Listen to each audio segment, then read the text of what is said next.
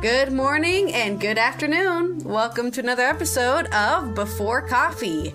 We're here on Good News Tuesday, and hopefully we actually have some because, as you know, people like to report on the not so good news.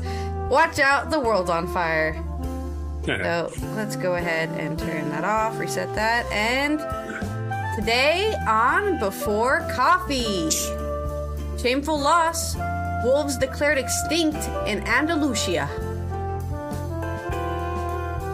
And we remember Paul Rubens as Pee Wee Herman goes on that big adventure in the sky. Protests erupt in Bulgaria after attacks on woman by ex-partner deemed mild. And Good Tuesday, we have plastic that can save the world. And Mexico! The Mexican city of Chihuahua bans misogynist lyrics in live music venues. And more Good Tuesday, Frigid Maine sold so many heat pumps they were past their goals 2 years early. Today, on the first day of August. That's right, August 1st, 2023, on Before Coffee. Man, it's August.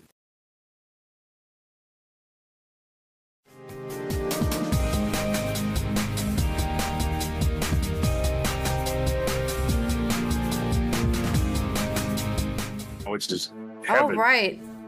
Let's go ahead and start our first news story, as it's supposedly going to get hot soon, even though it's already been hot this whole time in the weather. Right. It was a joke. A small joke. This is from Steven Burhin in Barcelona on The Guardian. For centuries, wolves have roamed the mountains of Andalusia in southern Spain, but after years of decline, the creature has been officially declared extinct in the region. Since 2003, the regional government has carried out a census of the wolf Canis lupus cigatus population in an effort to monitor the species and reduce conflict with the local population, farmers in particular. However, in a report, the Andalusian government's environmental department says that since 2020, there has been no sign of the wolves being present in Andalusia, in spite of it being a protected species. Up until at least 2010, it was estimated that there were 6 to 8 wolf packs in the region, mostly in the Sierra Morena, comprising of 56 individuals. Despite the wolves being declared extinct only now, experts say that there has not been any evidence of wolves in Andalusia since 2013, and probably no reproductive group since 2003. This is bad news, and it confirms the negative trend for the few existing wolf packs in southern Spain, which are threatened by being physically and genetically isolated from wolves in the rest of Spain, by loss of habitat, poaching, and illegal hunting, says Luis Suarez, the conservative coordinator for the World Wildlife Fund in Spain. The shameful loss of wolves in Andalusia is directly related to the lack of political will on the part of the regional government to adopt conservation measures, Suarez added. It is comprehensible that, despite a situation that goes back decades, the wolf has not been listed as a species in danger of extinction, and there's been no recovery plan, he said. Had it been categorized as in danger of extinction, the Andalusian government would have been legally obliged to take measures to protect the local wolf population. Suarez said that for years the government had been paralyzed by fear of confrontation with the hunting lobby, and livestock farmers had limited itself to monitoring the wolf population. Now it has a responsibility to get to work to guarantee the return of the species to the southern mountain as soon as possible, he said. There is no time for excuses. Spain has Europe's largest wolf population. In the mid-19th century, there were about 9,000 wolves distributed throughout the country. A policy of eradication meant that by the 1970s, only a few hundred remained. When poisoning was outlawed in the 1970s, the species began to recover. In the most recent census, in 2021, there were between 2,000 to 2,500 wolves in 297 packs, 90% of which were in the northwest, principally in Castilla y León, Galicia, and Asturias, where they enjoyed protected species status that has banned wolf hunting since 2021. The Spanish government wolf recovery plan announced in 2021 aimed for the 80% increase in the population from 297 to 350 packs. However, a study published last year by the Natural History Museum in Madrid suggests that official estimates of Spain's wolf population are overly optimistic and that numbers are much lower than claimed. Populations are typically assessed over a period of 2 years, which is insufficient to determine within a significant margin of error whether a population is increasing, in decline, or stable, said Victoria Gonzalez, a researcher on the project. So while Brussels is fighting to make sure wolves exist in Belgium, the Spanish wolves are at a threat. On to your story, I guess. Remember, we can't live without our predators. We cannot. They do a vital service of wiping out all those herbivores that kill our trees and vegetation. Okay, they don't wipe them out. They just control the population. Yeah. We don't want to wipe anybody out. And sad news, Pee Wee Herman, actor Paul Rubin has died. The actor and comedian whose character, this is from AP News, Mr. Andrew Dalton. Paul Rubin's the actor and comedian whose character Pee Wee Herman became a cultural phenomenon through films and TV shows has died. Rubens died Sunday night after a 6-year struggle with cancer that he did not make public.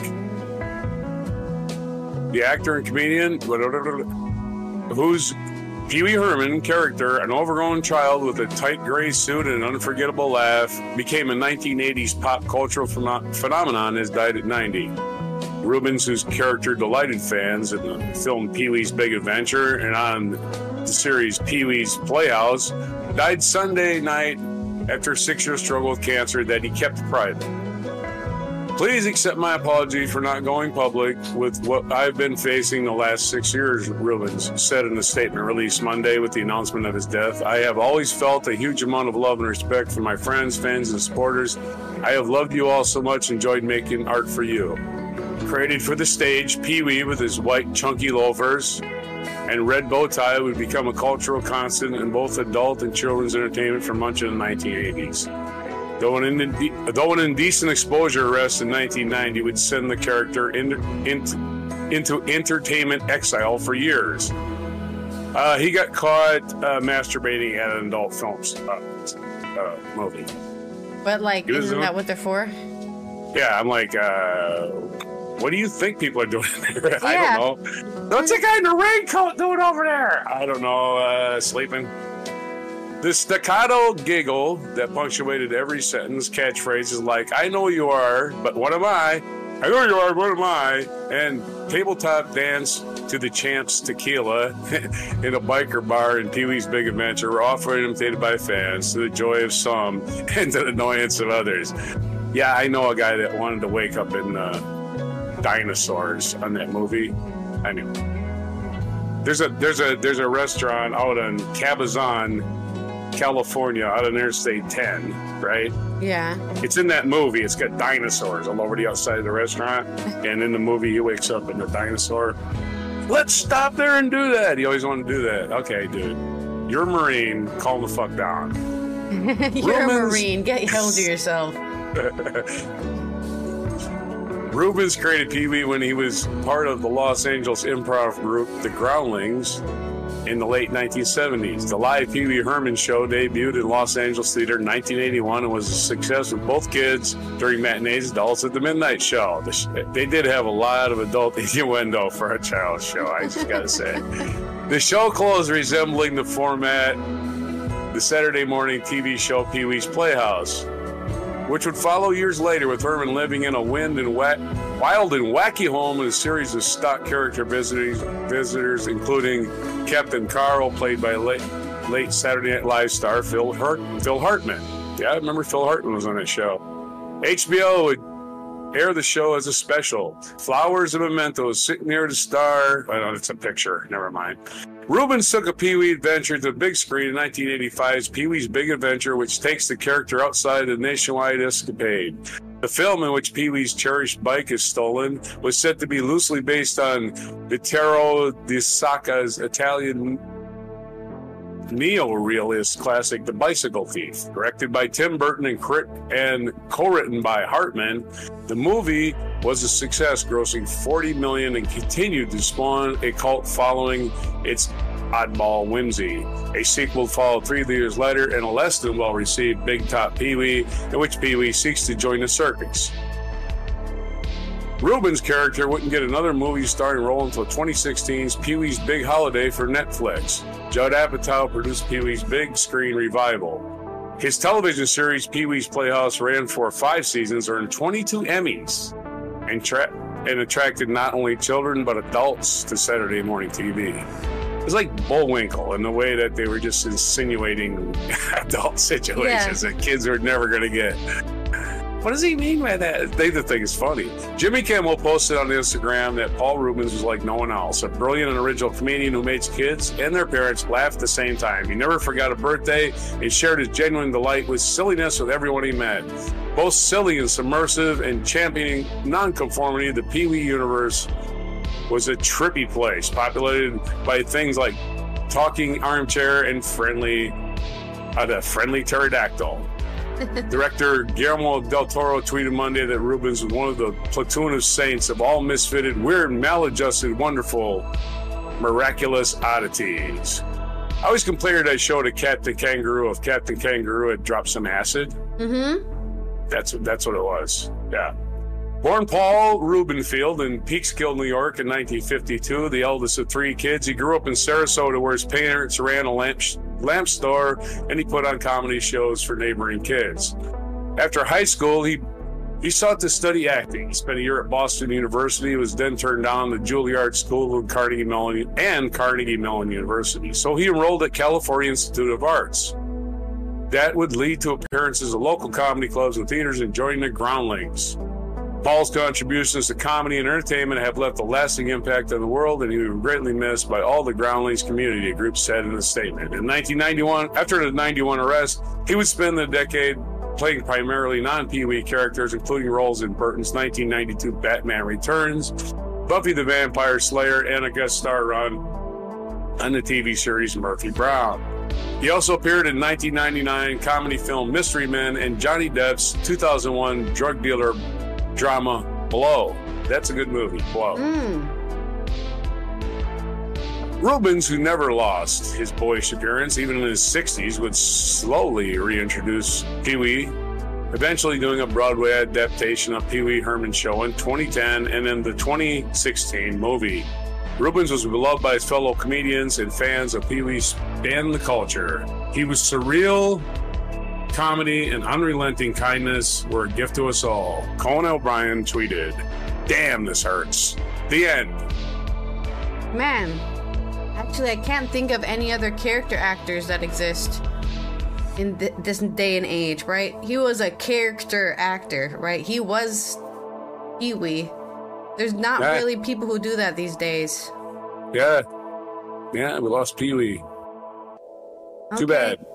Too bad. In news from Bulgaria, this was from AFP in Sofia. The protests about a woman's ex-partner deemed mild. Thousands of Bulgarians have taken the streets to protest against violence against women after a harrowing case of a teen cut hundreds of times shocked the Balkan nation. Jeez. Approximately 5,000 people demonstrated in Sofia, while protests also took place in other cities across the country, where rallies over violence against women are rare. The demonstrations were prompted by a case in which an 18-year-old woman was attacked a month ago. She said her ex-boyfriend cut her hundreds of times, broke her nose, and shaved off her hair. A court in the central city of Stara Zagora, hearing the case, qualified injuries as light and did not order the 26-year-old detained. You don't think it's a little crazy to do that to somebody? Just a little bit? Didn't think that, oh, maybe this guy needs to be in jail just a little bit for the safety of society. Under pressure, authorities have since detained the man, who denies attacking the woman over sending threatening text messages to her. Protesters on Monday called for a judicial overhaul and better protection for women, carrying posters that read, "Not a single woman more." How is it possible that such sadism is labeled as mild bodily injury? The reaction of the court is shocking. Emilia Stoyanova, 39, who works in human resources, told AFP, "The traditional tolerance of domestic violence, the dysfunction of institutions must change. It has started to change, but society needs to get involved," said another protester, a 33-year-old painter who only gave his name as Ivan. 18 women were killed suspectedly by men they knew in the first 3 months of this year, according to the police statistics. But activists estimate there are many more victims. They have been fighting for legislative amendments to better protect women from abusive partners or ex-partners. Bulgaria has so far refused to ratify the Istanbul Convention, a key international text aimed at protecting women from violence. In June, the European Union joined the convention in a move that extended some obligations to member states that refused to ratify it. Bulgaria, an EU member since 2007, others who have not ratified it object to the use of the word gender in the Istanbul Convention. Oh my god. They're so transphobic. They're like, I don't care if women get murdered because we need to make sure we're talking about women, not fake women. Who gives a shit? Fuck you. Bulgaria is famously transphobic. I think I have a friend who lives there, so. Trying to get out of dark ages. It's like, okay, we don't want anybody to get murdered. How about that? Sorry, we made it gender specific. Anyways, your story. Oh. That's it. We're done. Okay, so let me get my story up. Because I had it down. I was watching your camera here. All right. Let's talk about plastics. Do you remember the movie The Graduate? Yes. Son, plastics. That was one of those famous lines. Well, the plastics are the future. And this is by the Good News Network. Don't have a person's name on it, so we're just going to read the story and say, hey, this is from the Good News Network. And we'll get rid of the pictures and make it easier to read. Okay.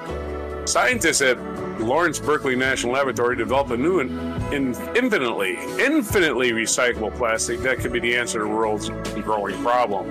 They've engineered microbes that make the ingredients for a sustainable alternative to 90% of the plastics that currently be recycled, many of which use finite, polluting petrochemicals as building blocks.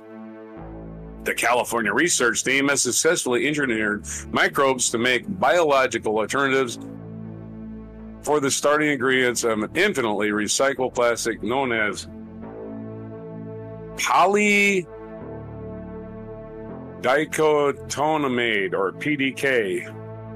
This is the first time that bioproducts have been integrated to make PDK that is predominantly bio-based, said project leader Dr. Brett Helms. Good old Dr. Brett. This is the first time, okay, and it's the first time that you see a bio advantage over using petrochemicals, both with respect to the material's properties and cost of producing at scale. He explained that, unlike plastics, PDK can be repeatedly deconstructed into pristine building blocks and formed into new products with no loss in quality. PDKs initially used building blocks derived from petrochemicals, but those ingredients can be redesigned and produced with microbes instead.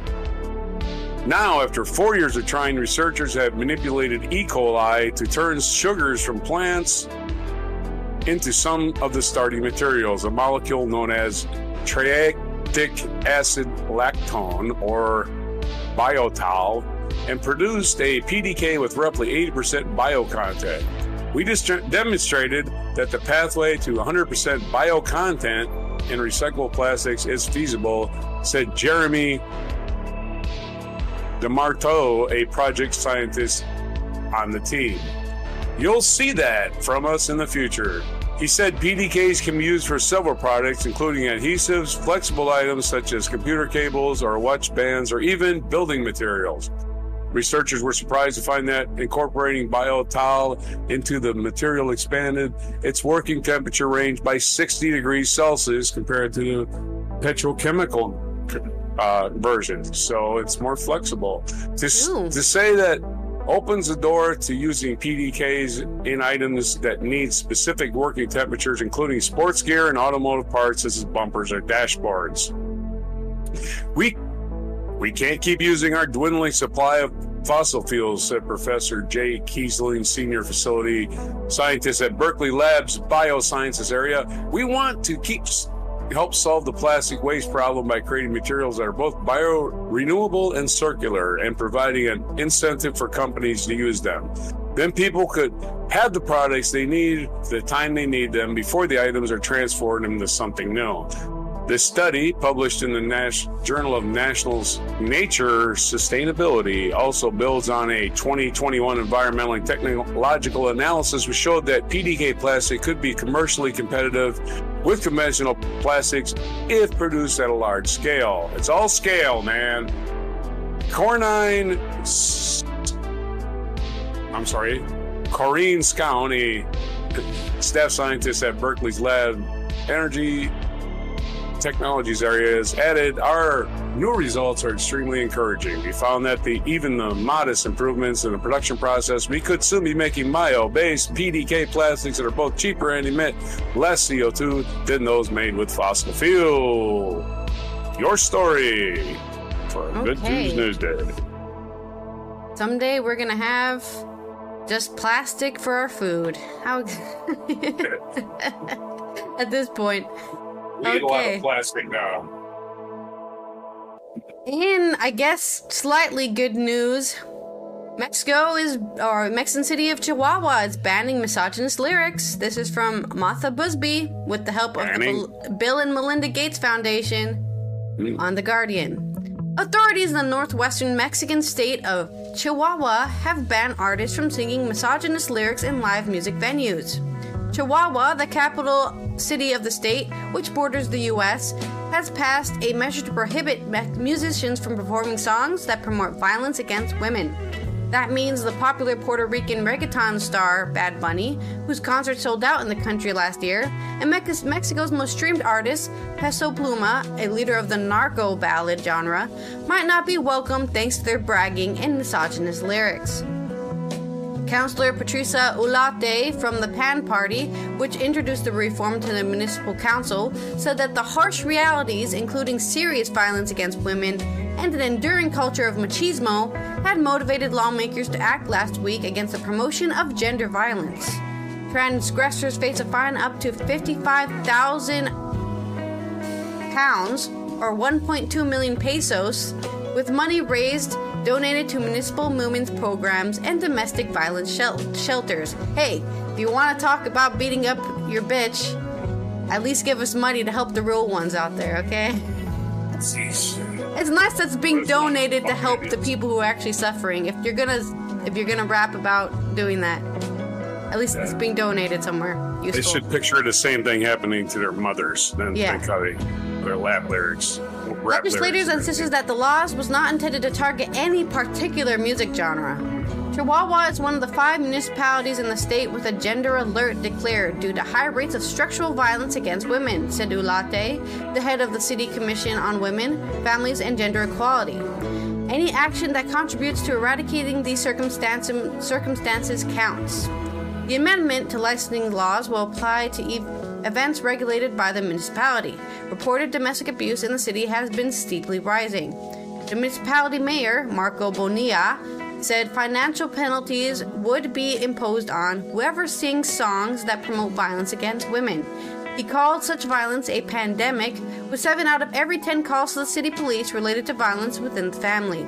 Live music which objectified and sexualized women would be considered violence, said Bonilla. The Mexican president, Andrés Manuel López Obrador, last month affirmed the right of musicians to sing whatever they want, but criticized artists who glorify violence and drug use. We are not going to remain silent when they say that ecstasy pills are good and that they have 50 caliber weapons, and that their idols are the most famous drug traffickers. The Chihuahua State Congressman Francisco Sanchez from the Citizens Movement Party spoke out about the ban as useless and retrograde. He told local media, it threatens freedom and even runs counter to Article 6 of the Constitution that defends the manifestation of ideas. Stop right there. They are freely allowed to sing about whatever they want, but they do have to pay the fine if they want to, okay? That's their payment. That's their consequence. They are still freely allowed to pay anything. If they don't want to pay the 55,000 pounds or 1.2 million pesos, they can just not sing the song or change the lyric. You know? Or maybe get something approaching talent or do something you're good at. In 2015, the city of 1 million people banned rappers can't sing. They don't have talent. Yeah. In 2015, the city of 1 million people banned the playing of music advocating crime at public events. A popular band in Mexico, Los Tigres del Norte, was fined 500,000 pesos or 23,000 pounds in 2017 after performing a song about drug trafficking. Cancun, a popular tourist destination on the East Coast that has been the site of cartel violence, took measures in May to ban concerts featuring lyrics promoting violence. Ciudad Juarez. Oh, I literally lived across this place and I can't say it. In the largest city by population in Chihuahua State, has become notorious for systematic sexual femicide. Veronica Corchado, a women's rights advocate in the city, has said, "The reality is that we have a gender violence problem that cannot be unseen. Women have to be part of a political decision-making on an everyday basis so women can have better opportunities, a voice, an opinion, and political aspects on everyday issues." Yeah, just like, stop doing that to people, please. Thank you. It's not too much to ask for. That's the end of our news on Mexico and not being misogynistic in your lyrics, so that you don't tell little boys, hey, beating your bitch is totally okay. Yeah, it's not. Exactly. Raise a generation of morons. Nobody likes me? Could it be my misogyny? Okay, and I don't know what the Mexican Constitution says, but in America, the freedom of speech is not absolute. No. So, if you're putting out movies, they will take it down. They put out movies with lots of wanton violence. They'll take it down. They will. Well, theaters have the freedom to not show your movie in their theater. I don't want to show that in my theater. Right? Radios do not play explicit lyrics. They never have. So, yeah, freedom of speech is limited. The FCC limits it. So, I'm all in favor of it. To tell you the truth, I don't see any value in this music. I never have. I never saw value in, like, I like rap. I just, why are you always singing about how great you are and how many women you can bag and how much, I got this and I got that. It's like, that shit goes away, man. I mean, I'm not a religious person, but you know that shit ain't real. Yeah. It's just fucking stuff to make you feel good about yourself. And singing about it just makes you look like a clown. And that's what I thought all that stuff always was. You're a clown. You ain't got nothing. Oh, you got a bunch of people thinking that you got something. You just talk. It's just talk. Yeah. That's why I don't like rap. It just it exploits this culture owning stuff and owning more stuff. And it's like the only hip hop and rap I listen to are the ones that are about like almost biographical about their lives. So they may talk about those things, but like in a I was living on the streets and I didn't want to be living on the streets, stuff like that. Informative stuff that's telling you a story, not just like, well, I got the baddest car and the most bitches and they don't care. I'm paraphrasing. Rap albums coming out next year. And they make nobody want to listen to your music. Nobody wants to hear that. It's like, famously, Kid Rock got famous yelling about being Kid Rock. And I'm like, you ain't nobody, dude. You're still nobody. Yeah. You're still some guy with no talent. I'm sorry. You couldn't make it in the music business as a musician, so you became a rapper. That's that guy is. Anyway, I don't want to rag on Kid Rock, even though he has it coming. Even though he has it coming. All right, my last Good News Day. In Frigid, Maine, so many heat pumps. This is from the Good News Network. They just don't put in oh, no, this one is Andy Corbley. Seems like I get him a lot. Frigid, Maine, so many heat pumps were sold last year. Governor Janet Mills announced that Maine has, 2 years ahead of time, surpassed his goal of installing 100,000 new heat pumps by 2025. A milestone that represents significant progress, reducing Maine's reliance on heating oil, lowering heating costs, and curbing harmful carbon emissions.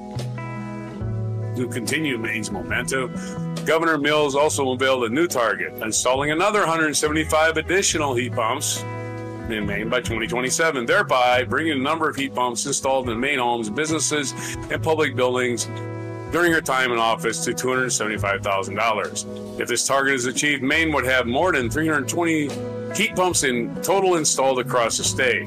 Heat pumps can be thought of as temperature recycling machines. They are filled with refrigerant fluid and contain a compressor. They work by extracting excess heat and moving it around, either in or out of a house, depending on whether it's hot or cold. It is believed that they work best in hot weather, but in February, Maine's temperatures in some places plummeted during a cold snap to -60. Efficiency Maine, which aided the state's adoption of heat pumps by organizing rebates for customers under provisions of the Inflation Reduction Act, did a survey of the owners that they had helped the previous year. Many of them reported that they're comfortable and warm, and offering to bring up the fact that by February, they already saved hundreds of dollars on home heating systems over boilers, gas furnaces, and heating oil, and cutting their carbon footprint. "We are setting an example for the nation," said Mills. "You sure are." In an announcement event, our transition to heat pumps is curbing our reliance on fossil fuels and cutting costs for Maine families, all the while making them more comfortable in their homes. A hat trick for our state. For the uninitiated, a hat trick is when you score 3 goals in a hockey game or a soccer game. Very rare in soccer. It does happen in hockey, though. The transition began in 2019 on bipartisan support for the legislature when Governor Mills enacted laws setting ambitious targets for transitioning to renewable energy and reducing greenhouse gas emissions. And that's short but sweet. Good Tuesday story from Maine. Okay. Well, in culture news, though we've already covered a lot of that today with festivals and Pee Wee Herman, let's look at how influencers are ruining everything. This is a opinion piece by Manuela Lazic on The Guardian. Who needs film critics when studios can be sure influencers will praise their films? Feel free to share your positive feelings about the film on Twitter after the screening, said the usher introducing London's press preview screening of Barbie, Greta Gerwig's Mattel-produced film. The embargo for reviews, however, would not be lifted until 2 days later. Close to the film's release, the audience generally didn't bat an eyelid, and it wasn't the first time my colleagues and I had to hear such directives. Yet we were left feeling censored. If they won't allow for our negative reactions, why should they get our positive ones? The purpose of this strategy barely needs specifying.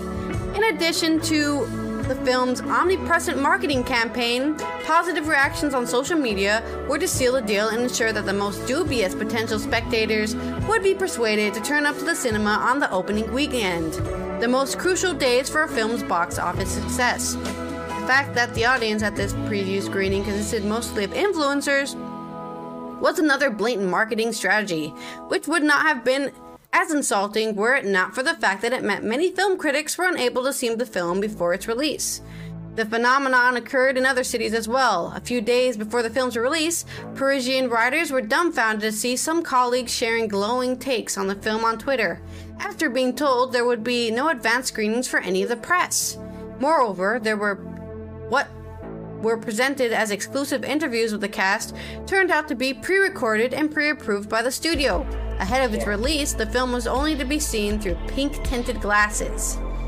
While it is customary for film studios to try to control the narrative by organizing advanced screenings, if they believe in a film or avoiding them if they don't, the methods employed for the release of Barbie were more extreme.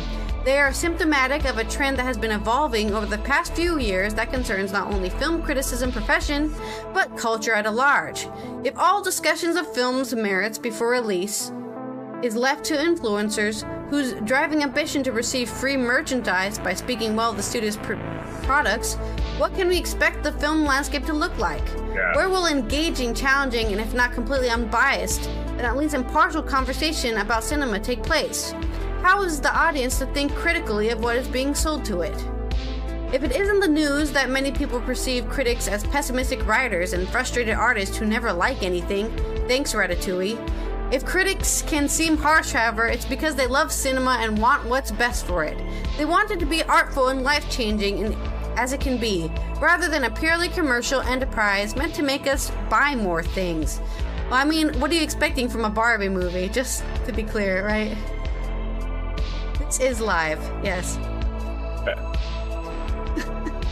Where was I? Oh, life-changing rather than a purely commercial enterprise meant to make us buy more things. But even that cliche has changed lately, as the writers and actors strike began in an attempt to get streamers and studios to remunerate workers properly, and the cast and crew found themselves unable to promote their work. Many wondered whether film critics continuing to write reviews would be crossing the picket line, further evidence that the difference between critics and PRs is blurring in the public consciousness. Somehow, we have gone to other end of the spectrum. A critic is now perceived as someone who loves every film automatically and uncritically. More worrying still, some critics see themselves that way, avoiding ruffling any feathers. Internet backlash against unpopular opinions doesn't help. And instead of choosing to generate bloated excitement for a new release, the studios are partly responsible in inundating young, broke writers with extravagant film merchandise that they otherwise would never afford, and taking off their mailing lists those who review their films negatively. But the problem runs deeper still. In a climate in which the film industry is already struggling, and streamers, yes, them again, have worked hard to make films appear about as worthwhile as a YouTube or a TikTok video. That's it. We need a movie review I can agree channel. with that. I can 100% agree with that. I just watched a movie last night before bed, and I was like, I felt like I just watched a YouTube video. Like, this was an animated film by a huge studio, and I feel like I just watched a really long YouTube video. Oh my, really? Yeah. It had no feeling in it. There was no emotion. The programmed emotion was in there, the music swelling, the long gazes, they're gonna kiss. Yeah. But I felt nothing. I was dead inside. Pandering. So. Pandering. Yeah, pandering. Letting you watch thousands of them for a small subscription fee rather than paying the price of a cinema ticket for each one, it is tempting for film lovers to want to promote cinema at all costs. Why discourage more people from going to the movie theater with an unfavorable review?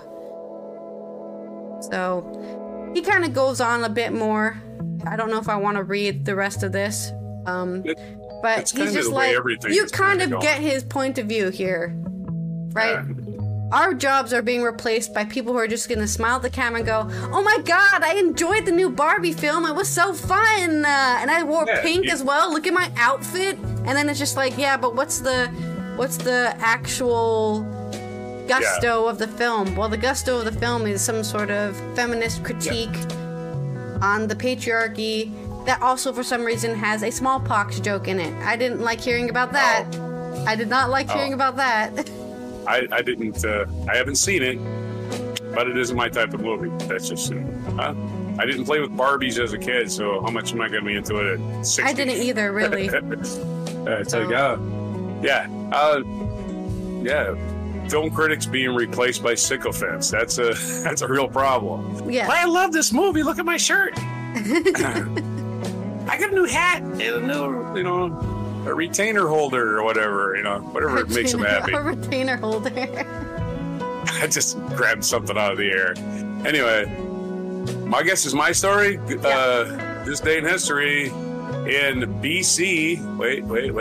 Oh, God, we scrolled down to yesterday already, do we? Yeah, okay. In 10 BC, Roman Emperor Claudius I was born on this day. In 1714, Queen Anne, the last Stuart ruler of England, died at the age of 49. So basically, the end of the Stuart monarchy was on August 1st, 1714. And they got them rotten, stinking Hanovers. Damn Germans. Yeah. And of course, King George III was the one we fought for the revolution. He was a Hanover. Just think, it might have been history different if they would have found a different ruler, right? 1744, Jean Baptiste Lamarck, a French biologist best known for his theory that acquired traits are inheritable, an idea known as Lamarckism, was born in Bézantin-les-Petits. In 1819, American writer Herman Melville was born. He wrote Moby Dick. 1876, Colorado was admitted to the Union, becoming a 38th state. Happy birthday, Colorado. Right on the centennial, huh? 1876. 1936, the Summer Olympics opened in Berlin, and the efforts of Adolf Hitler and the Nazi Party to demonstrate the superiority of the Aryan race were undermined by the success of African-American athletes, notably Jesse Owens.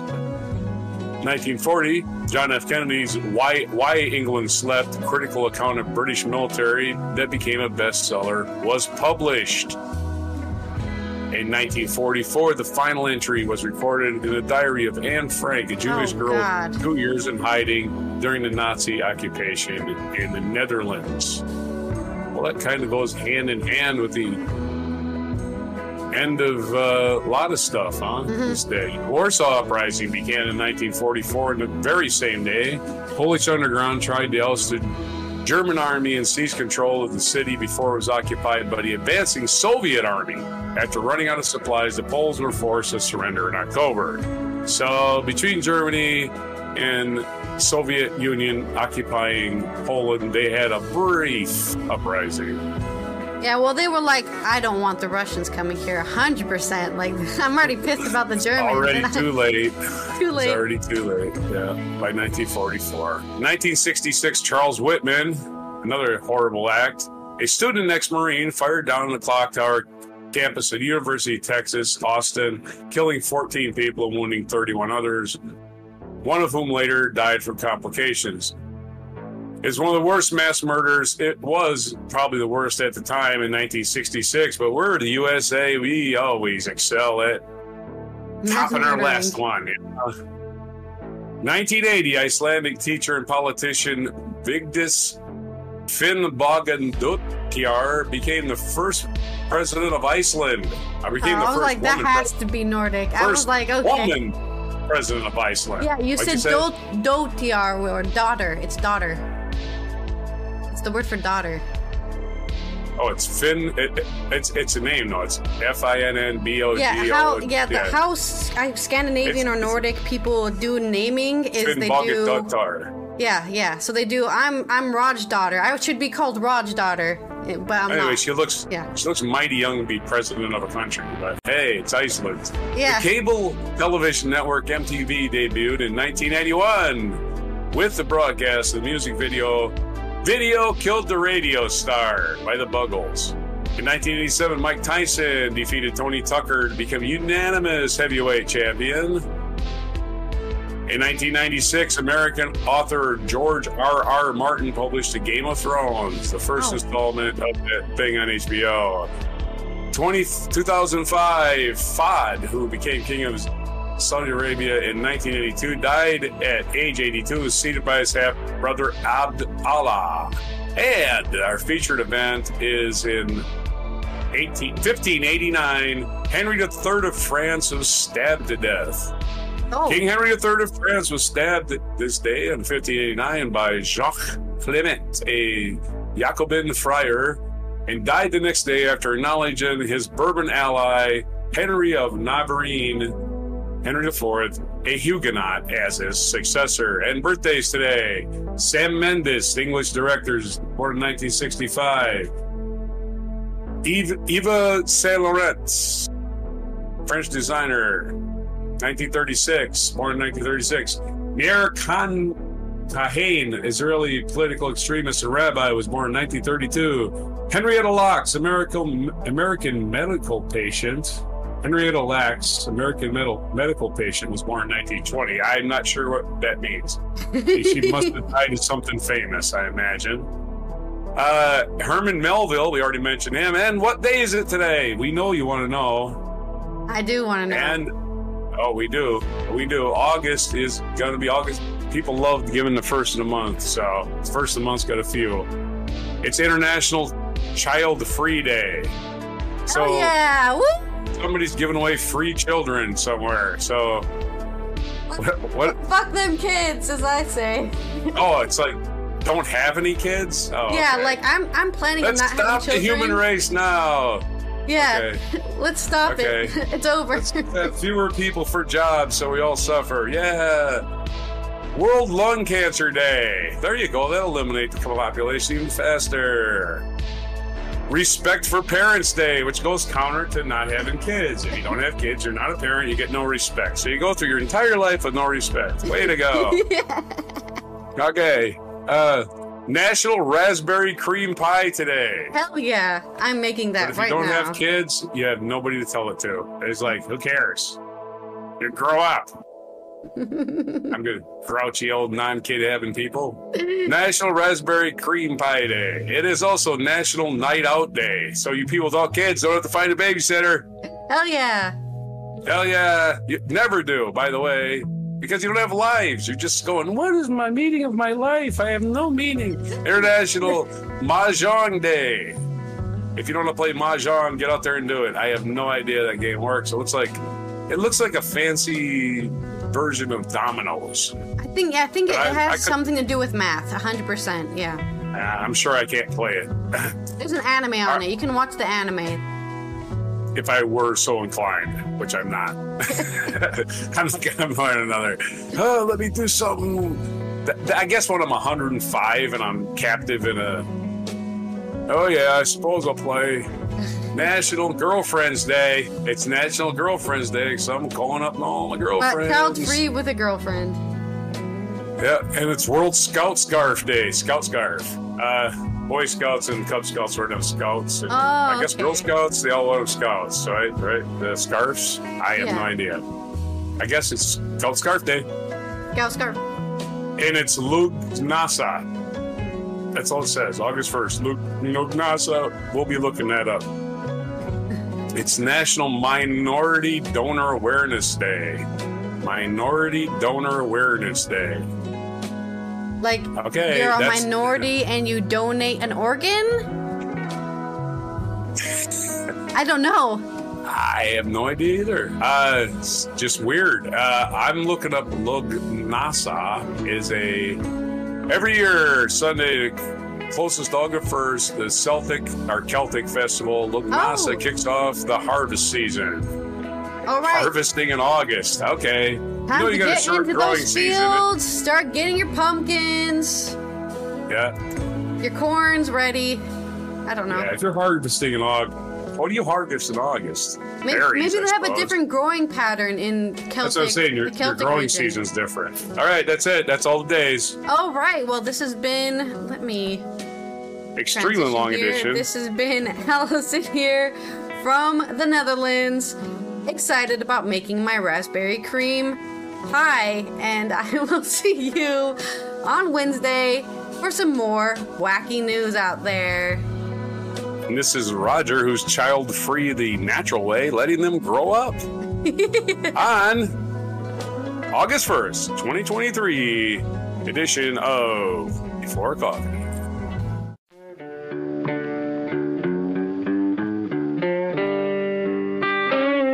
Be sure to hit the like, subscribe, and notify buttons, and follow our other channels, Toxic Alley, History of Gravy, and Scratchy Old Records.